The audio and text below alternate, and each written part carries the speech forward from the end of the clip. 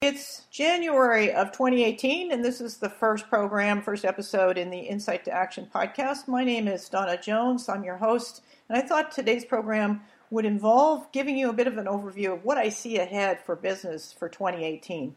I think it's going to be an extremely exciting year. I've been watching and paying attention a lot to what's going on with governments and politics, but also what the effect of that is on the leadership in companies. And so in looking back, I see that some of the decisions that politicians have made have prompted leaders to make more value-based decisions. And I wrote about that in the Huffington Post, but it's the difference between making a decision based on what you believe in and making a decision based on what's important, what you value most, what transcends all else.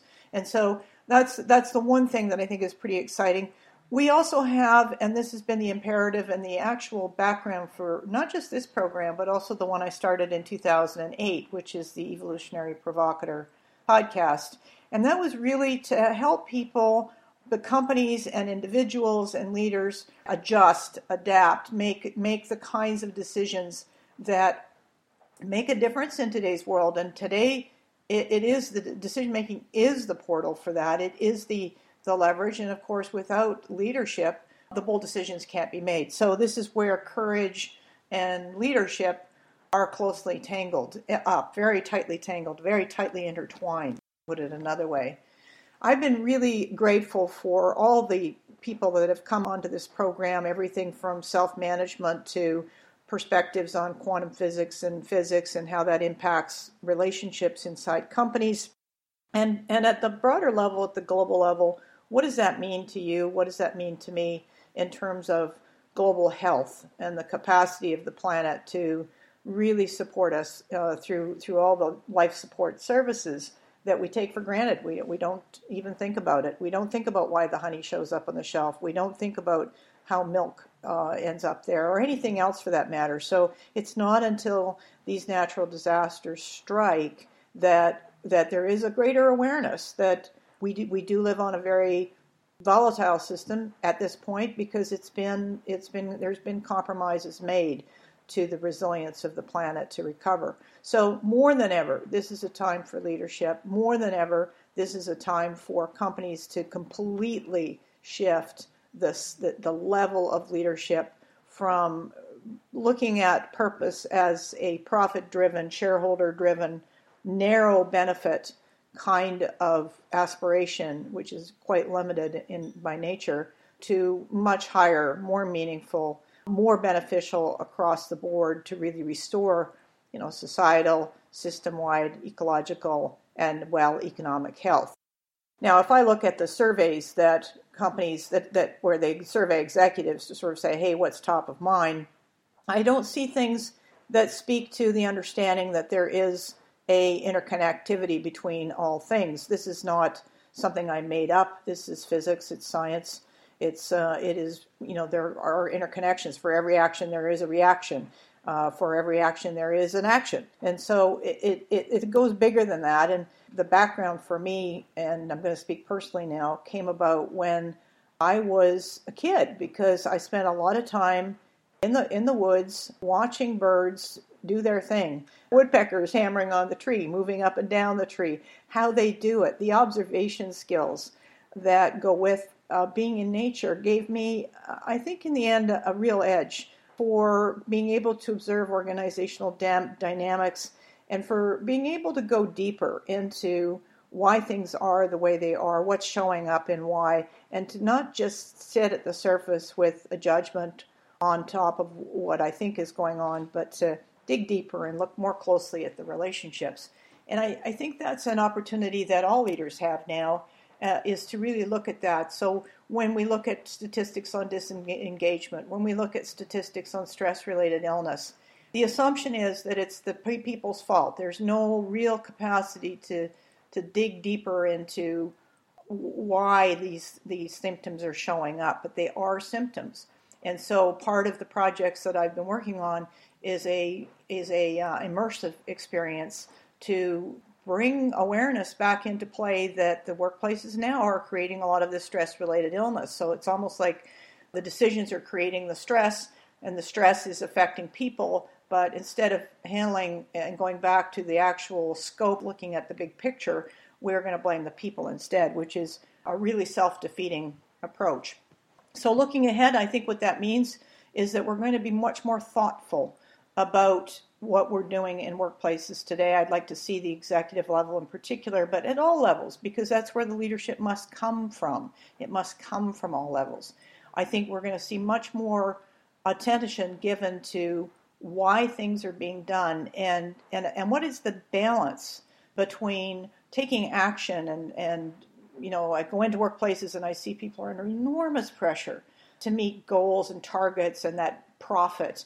And there's no capacity to really make the kinds of adjustments required to fit and to meet up with the speed of change. It is radical and it is rapid. And in what's happening in companies that are sticking to those old ways is it's burning people out. And so there's a huge opportunity in companies to change that trajectory, to really stop and reflect, take the time out, and make a more informed and more a better choice.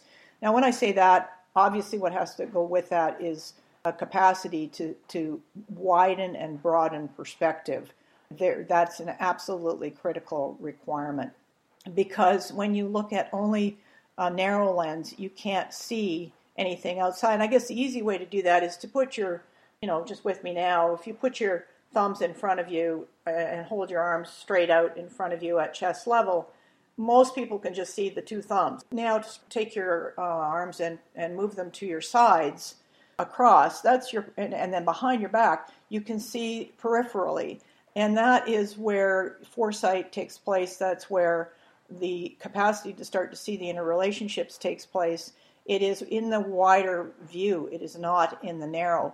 So massive opportunity for basically an adjustment to mindset. So that's, if we reflect back on what lies ahead, then it's going to be this broadening of this mindset. It's going to be applying values to decisions.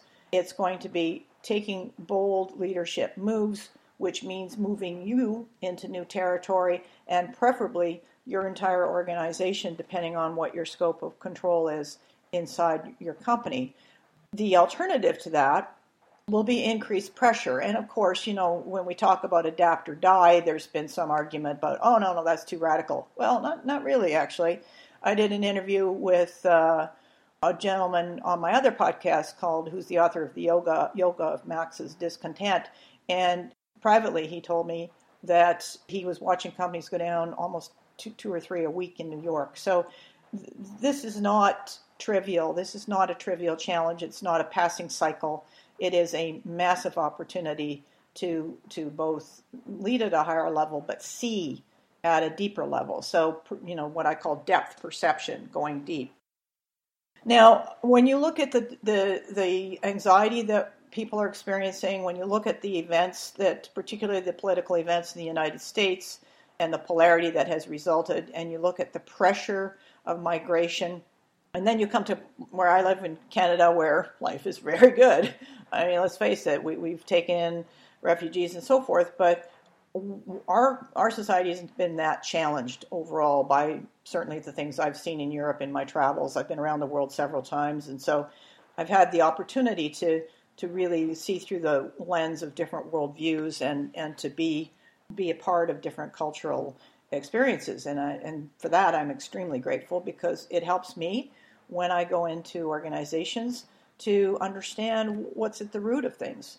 So if the backdrop for the planet or for global consciousness today, if the backdrop for that is at a wider biosphere level, if we think about the planet as a whole, then how nations govern themselves is going to have everything to do with what things look like economically for business, what kind of role business can play. And I'm actually personally here to challenge business to lead, because there's a whole lot of things, as you've been witness to, in the government where there has been a complete inability to step up to a higher level of view and to be able to see things beyond the nation-state level. And don't get me wrong, I appreciate the need for nation-states to determine their future. I appreciate the efforts, the identity, cultural identity areas like Catalan and various places like that. So this is not a denial of that. It's an understanding that we have a big tapestry to work with,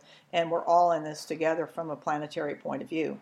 So to looking forward in terms of what this means for you personally, I see a number of places where people are feeling very anxious, and or if they're making decisions inside, they're running on fear, and it's the fear of not making the next quarter, the fear of this, the fear of that, and fear of losing my job, whatever it is, and or they're making desperate moves around financial or emotional security. So these are deeply rooted requirements, fundamental needs that people have. And when the company is unable to engage the creative talent that people have within, then the entire company starts behaving like a needy child and begins to draw out more than it gives back. And so I've talked to a lot of people who've quit corporate, and it from their point of view is a soul-sucking experience. From the company point of view, they've got the language down, they can talk the talk, but they cannot walk the walk. So again, for the 2018, we're going to see much more closing of that gap between, in terms of a congruence between talking one thing and doing something else and actually being able to do it. I'm hoping that the millennials will simply not tolerate anything else, because that is the only the only best way for pressure to correct this imbalance between basically organizations that were designed to serve as machines and organizations that are actually truly human and centered on being human and centered on serving all of what we require as a species to function and exist and be in absolute health. So fundamentally, this means that to survive as a species, we don't get desperate, we don't get stupid, we don't start drawing, assuming that we can do whatever we want. We actually get smarter, we get more creative, we use our creative talent that's been there for a long time and it's just been kind of on idle because we haven't really had to call on it. But now's the time for doing that. So many of you that have heard me talk in speeches will have heard me say this. Now, let me go back to anxiety, because this is where feeling comes in, this is where emotion comes in. And I'll share a bit of my story with you, which I've never done. And I have to say it's a bit nerve-wracking to do so now, but I will.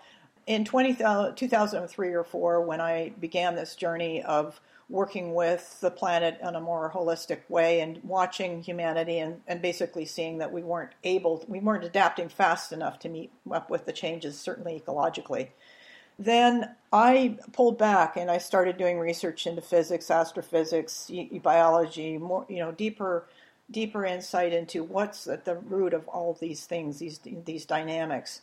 And by 2006, 7, 8, I began to try putting things forward which to me looked logical to business. Things that just, if you want to survive, then these are the things you have to do. And my gosh, I found out that, as Edward Deming would say, survival is optional. In fact, I absolutely got no feedback whatsoever, no opportunities, no response. By 2009, I'd lost my home to this. I had to leave. I sold it, but I had to leave it. And I didn't have anything left by the time that cleared, because I'd refinanced everything to keep trying. And I've been on the road now for 9 years, and in the course of that, I've had to come to terms with my own source of security. So how do I, as a person, how do I shift perspective? So I look at something and say, well, gee, I don't have this. I look at something through the lens of lack, and instead I look at the same thing and I say, wow, look at how fortunate I am. I have this. And so this is the deeper part of the journey, that no one has to do what I have done in order to grasp this, but it is the part of the journey that asks you to tap more deeply into yourself to find your emotional security, your financial security, to be at peace with what shows up. And that's the key to it. So essentially what that means is self-regulation, the emotional self-regulation, your capacity to be aware of how you're feeling. You have the ability then to bring that back to a place of joy, to bring it to a place of peace, to bring your heart and center it. And when you do that, you have such a powerful vehicle for ensuring you don't get depressed, for monitoring your self-care, for knowing when workplaces are not the right place for you, for accessing your intuition at a more clear level rather than operating on the set of beliefs that really limit and restrict a view of reality. So I'm offering this story, and there's a number of parts to it, as you can appreciate. But it is really just to point out that this is the journey, not the same one I've been on, but the idea of going deep within yourself and tapping into these inner impulses to be more, to achieve your highest potential, to reach deeper, to contribute your talent, to really make a difference in this world. This is the calling of the now. This is the calling of today. Absolutely, no question in my mind whatsoever. So what that means is you are using a lot of techniques to stay centered in yourself. They come from the martial arts, some of them come from yoga, they come from meditation, they come from mindfulness, they come from physiological breathing and so forth. Many, many different doorways to stay centered and be at peace with yourself. But this is how you take something like anxiety, you take something like stress, and you turn it into a benefit for yourself. Because we tend to be pathologically oriented. We tend to look at anxiety and see there's something wrong, we've got to go fix it. It's actually a calling. In many ways, it's a calling to do something different. That is the calling we have in front of us now. For 2018, I think what we're doing is we're spending a lot more time drawing deeper in ourselves, spending a lot less time judging others, instead accepting people for who they are, embracing them for who they are, and then doing all we can to support their emergence as deeply creative, as multiply intelligent across a wider spectrum of intelligences. So even those of you that prefer an analytical or analytical linear logical framework, to know you can open up and access that creative side. We've seen this before, where people will leave their creative brain at home and just take their linear analytical to work.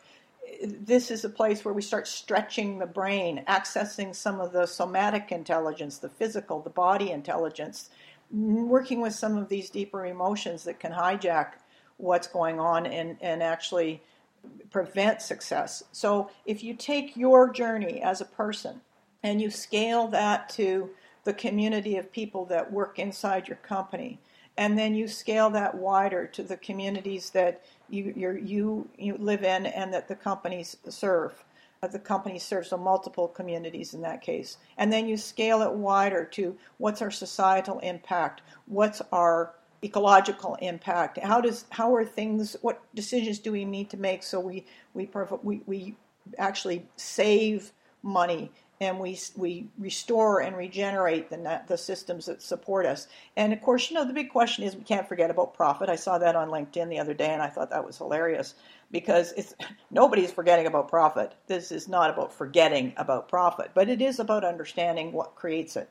And so when you focus on something as narrow as profit, you forget what creates it. And what I'm talking about here in this shift for 2018 is to expand the lens so that you can actually see what creates profit, and then allow the profit to show up, because it does exponentially much more value created by companies that are doing something for a higher purpose or doing something that benefits more people. So that's the exciting part about all of this in my view. What does this mean for you? Well, in summary, there's three lenses. One is the decisions you make. And of course, applying that, the simple way to apply that is to look at things and say, what impact will this decision have on others? Who do I need to talk to? Who do I need to include and involve in this decision?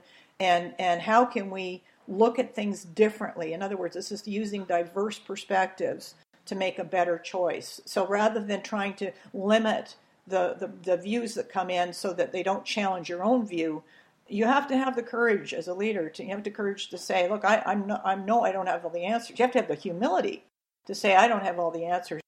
I need to ask more people. And in doing so, you will then make far better decisions with much less chance of a negative series of unintended consequences. It won't eliminate the unintended consequences, but your increased awareness will at least tell you why things happen, which is important. So that's one part of it, the decision-making lens. The second part of it is shifting perspective, expanding and widening perspective. The narrow view on one single dot means that all these other relationships are being ignored. So wherever you can, go and talk to someone whose point of view is completely different from yours. And explore, ask, and it can be your son, daughter, it can be your partner, it can be whoever it is in your world that you just simply look at them and say, I don't understand you right now. Well, rather than lay that on them, go and say, look, I would really like to learn more from you right now. And ask the questions, not the leading ones, not the sarcastic ones, but ask the questions that invite vulnerability, that invite openness, that invite the response that comes from deep within, the intuitive, the natural, the genuine, the real response that someone is carrying around with them. And you obviously have to listen empathically. You have to listen with your entire body and just turn that mind off and put it on park while you take in this information. So listening skills are deep listening skills are absolutely pivotal. I mentioned in the beginning about observation. This relates to perception, it relates to perspective and worldview as well. The ultimate goal is to be able to move from different worldviews, to be able to see through these different lenses, culturally, a variety of different slices, but it's to be able to experience those and understand them. One of the things that I felt that the current democratic systems fail to do is to take into account the cultural backdrop that all of these decisions will be implemented in. So if you take a look at implementing, averting child poverty in Congo, what's the cultural backdrop? If you go to Haiti, what's the cultural backdrop? If you try to avert poverty in the United States of America, what's the cultural backdrop? These help you understand where the levers for change are. We are working in complex systems. Make no mistake about that. There's nothing linear about this at all. Understanding that, in fact, within complexity, there is these specific levers, and they're going to be different in every situation. So top surface symptoms might look like poverty, might look like environmental degradation, might look like economic woes in a large scale, but the lever for correcting them will be fundamentally human and will tie in personal leadership, and then, of course, companies to take that lead on that as well. I had the good fortune this last year, of working with Richard Barrett on his recent research on countries and their values, and I had the opportunity to present that information to a Greek business unit, one of my clients, to really illustrate how personal changes, how you handle yourself personally, how the unit interacted with itself, within itself, could leverage change at the national level in terms of economic health. So these are the kinds of levers I'm talking about. They can be within the scale of an organization, or they can be within the scale of you to the national health. There's a lot of room in here. It's extremely exciting. So my journey to getting to where we are today is to be of highest service in terms of assisting with the transformational process, really leveraging through insights and helping provide the deeper set of skills that are required to work with complexity with a great deal of ease and without any kind of tumultuous type of stress or destructive type of stress. There is a version of stress that seems to be a little known called eustress, and eustress is the kind of stress that's actually good for your health, and it helps you because it's a challenge. It goes back to the game science. It goes back to growth mindset. It's the idea that if you put something in front of you, like we're going to eliminate poverty in the world today, or we're going to eliminate child sex slavery, or we're going to restore these ecological systems, if you put something like that in front of you and see it as a challenge, and you engaged all the resources inside your company toward that, then you will actually logically, because you've got the business model, assuming you've done that part, you've looked at the business model and you've got a good one, you will logically get far more done because you're bringing much more online than just the intellect. When people bring their whole selves to work, when they bring their heart to work, it's extremely exciting. So I appreciate you've just listened to a monologue by me, and I I hope you've enjoyed it. I hope it's been of value and of use. I'm excited by what lies ahead for 2018. I think that what has to be done today in today's world, and certainly over this next year, must be done collaboratively, must be done collectively. That includes working on business cultures. The assumption that we have all the answers and we know what we're doing ignores the fact that you can't see what you can't see. So that's where insights come in. That's where having multiple people with different perspectives come in. And by having everybody work together, I mean, the number of companies I see who got a bucket load of consultants and they're all working on individual dots within the system, but the whole picture is not together is disturbing. It is almost a waste in many respects. So the best thing you can do if you're in the area of responsibility and change or transformation is to pull the outside team together so that they can all work together to help the inside team achieve their goal. With respect to change transformation, the other thing to remember is that we are not working in linear systems. So the idea that you would go into an organization and tinker with these different parts and replace this process with this process will get you somewhere, but it will only get you so far. When you remember that these are quantum systems, it's a systems view of life, and if you'd like the reference, you could use Systems View of Life by Fritjof Capra, or look at any of Ervin Laszlo's work, and you will understand that we're combining consciousness, the evolution of human consciousness, which means awareness, higher, deeper sense of purpose, with an understanding of how energy works inside systems. So that means, as Fritjof Capra said, you tickle the system for change. You will notice that the decrees that come from above don't all get traction. And they don't all get traction because it is the emotional and the social system inside a company that really activates, gets things done, basically. So again, I hope that this has offered some idea of why I've been doing what I've been doing, a little bit of a forecast for 2018. What's in it for you is a more expanded set of skills, a tremendous amount of energy focused at creating solutions in working together with other people in collaboration, which I'm totally open to. So I appreciate hearing from you, whether it's in the virtual reality, mixed reality space, or in the human transformation, human potential work, the part we do inside, or on the decision-making front where we look carefully at how to deepen your access to your balance between your intuition and your rational. A number of different fronts there. Great year ahead. I need to thank Ervin Laszlo for including me in The Intelligence of the Cosmos. Chapter 7 is on deep dynamics. I also am excited about what's ahead in terms of both the new paradigm for research, the guide handbook that's just been published, and what's possible using Guy television. So we've got that coming up in May in Tuscany, so I'm excited about all that. Thank you very much for being a part of the Insight to Action podcast. Thank you for listening. Let's see what we can do by working together that we cannot do by working alone. My name is Donna Jones. You'll find me at FromInsightToAction.com. You'll find me at Twitter, EP Dawna, DAWNA _Jones, and or on LinkedIn. Podcast is Insight to Action, Libsyn.com. I've got a great lineup of programs ahead for you for 2018. Which cover a lot of different topics. So looking forward to sharing those with you. It's an exciting year ahead. I'm excited for all of us as we explore what we're really capable of achieving when we tackle these wicked problems together, using technology as our tools and using other tools we have available to us, but really anchoring the capability within our deep human potential. Looking forward to it.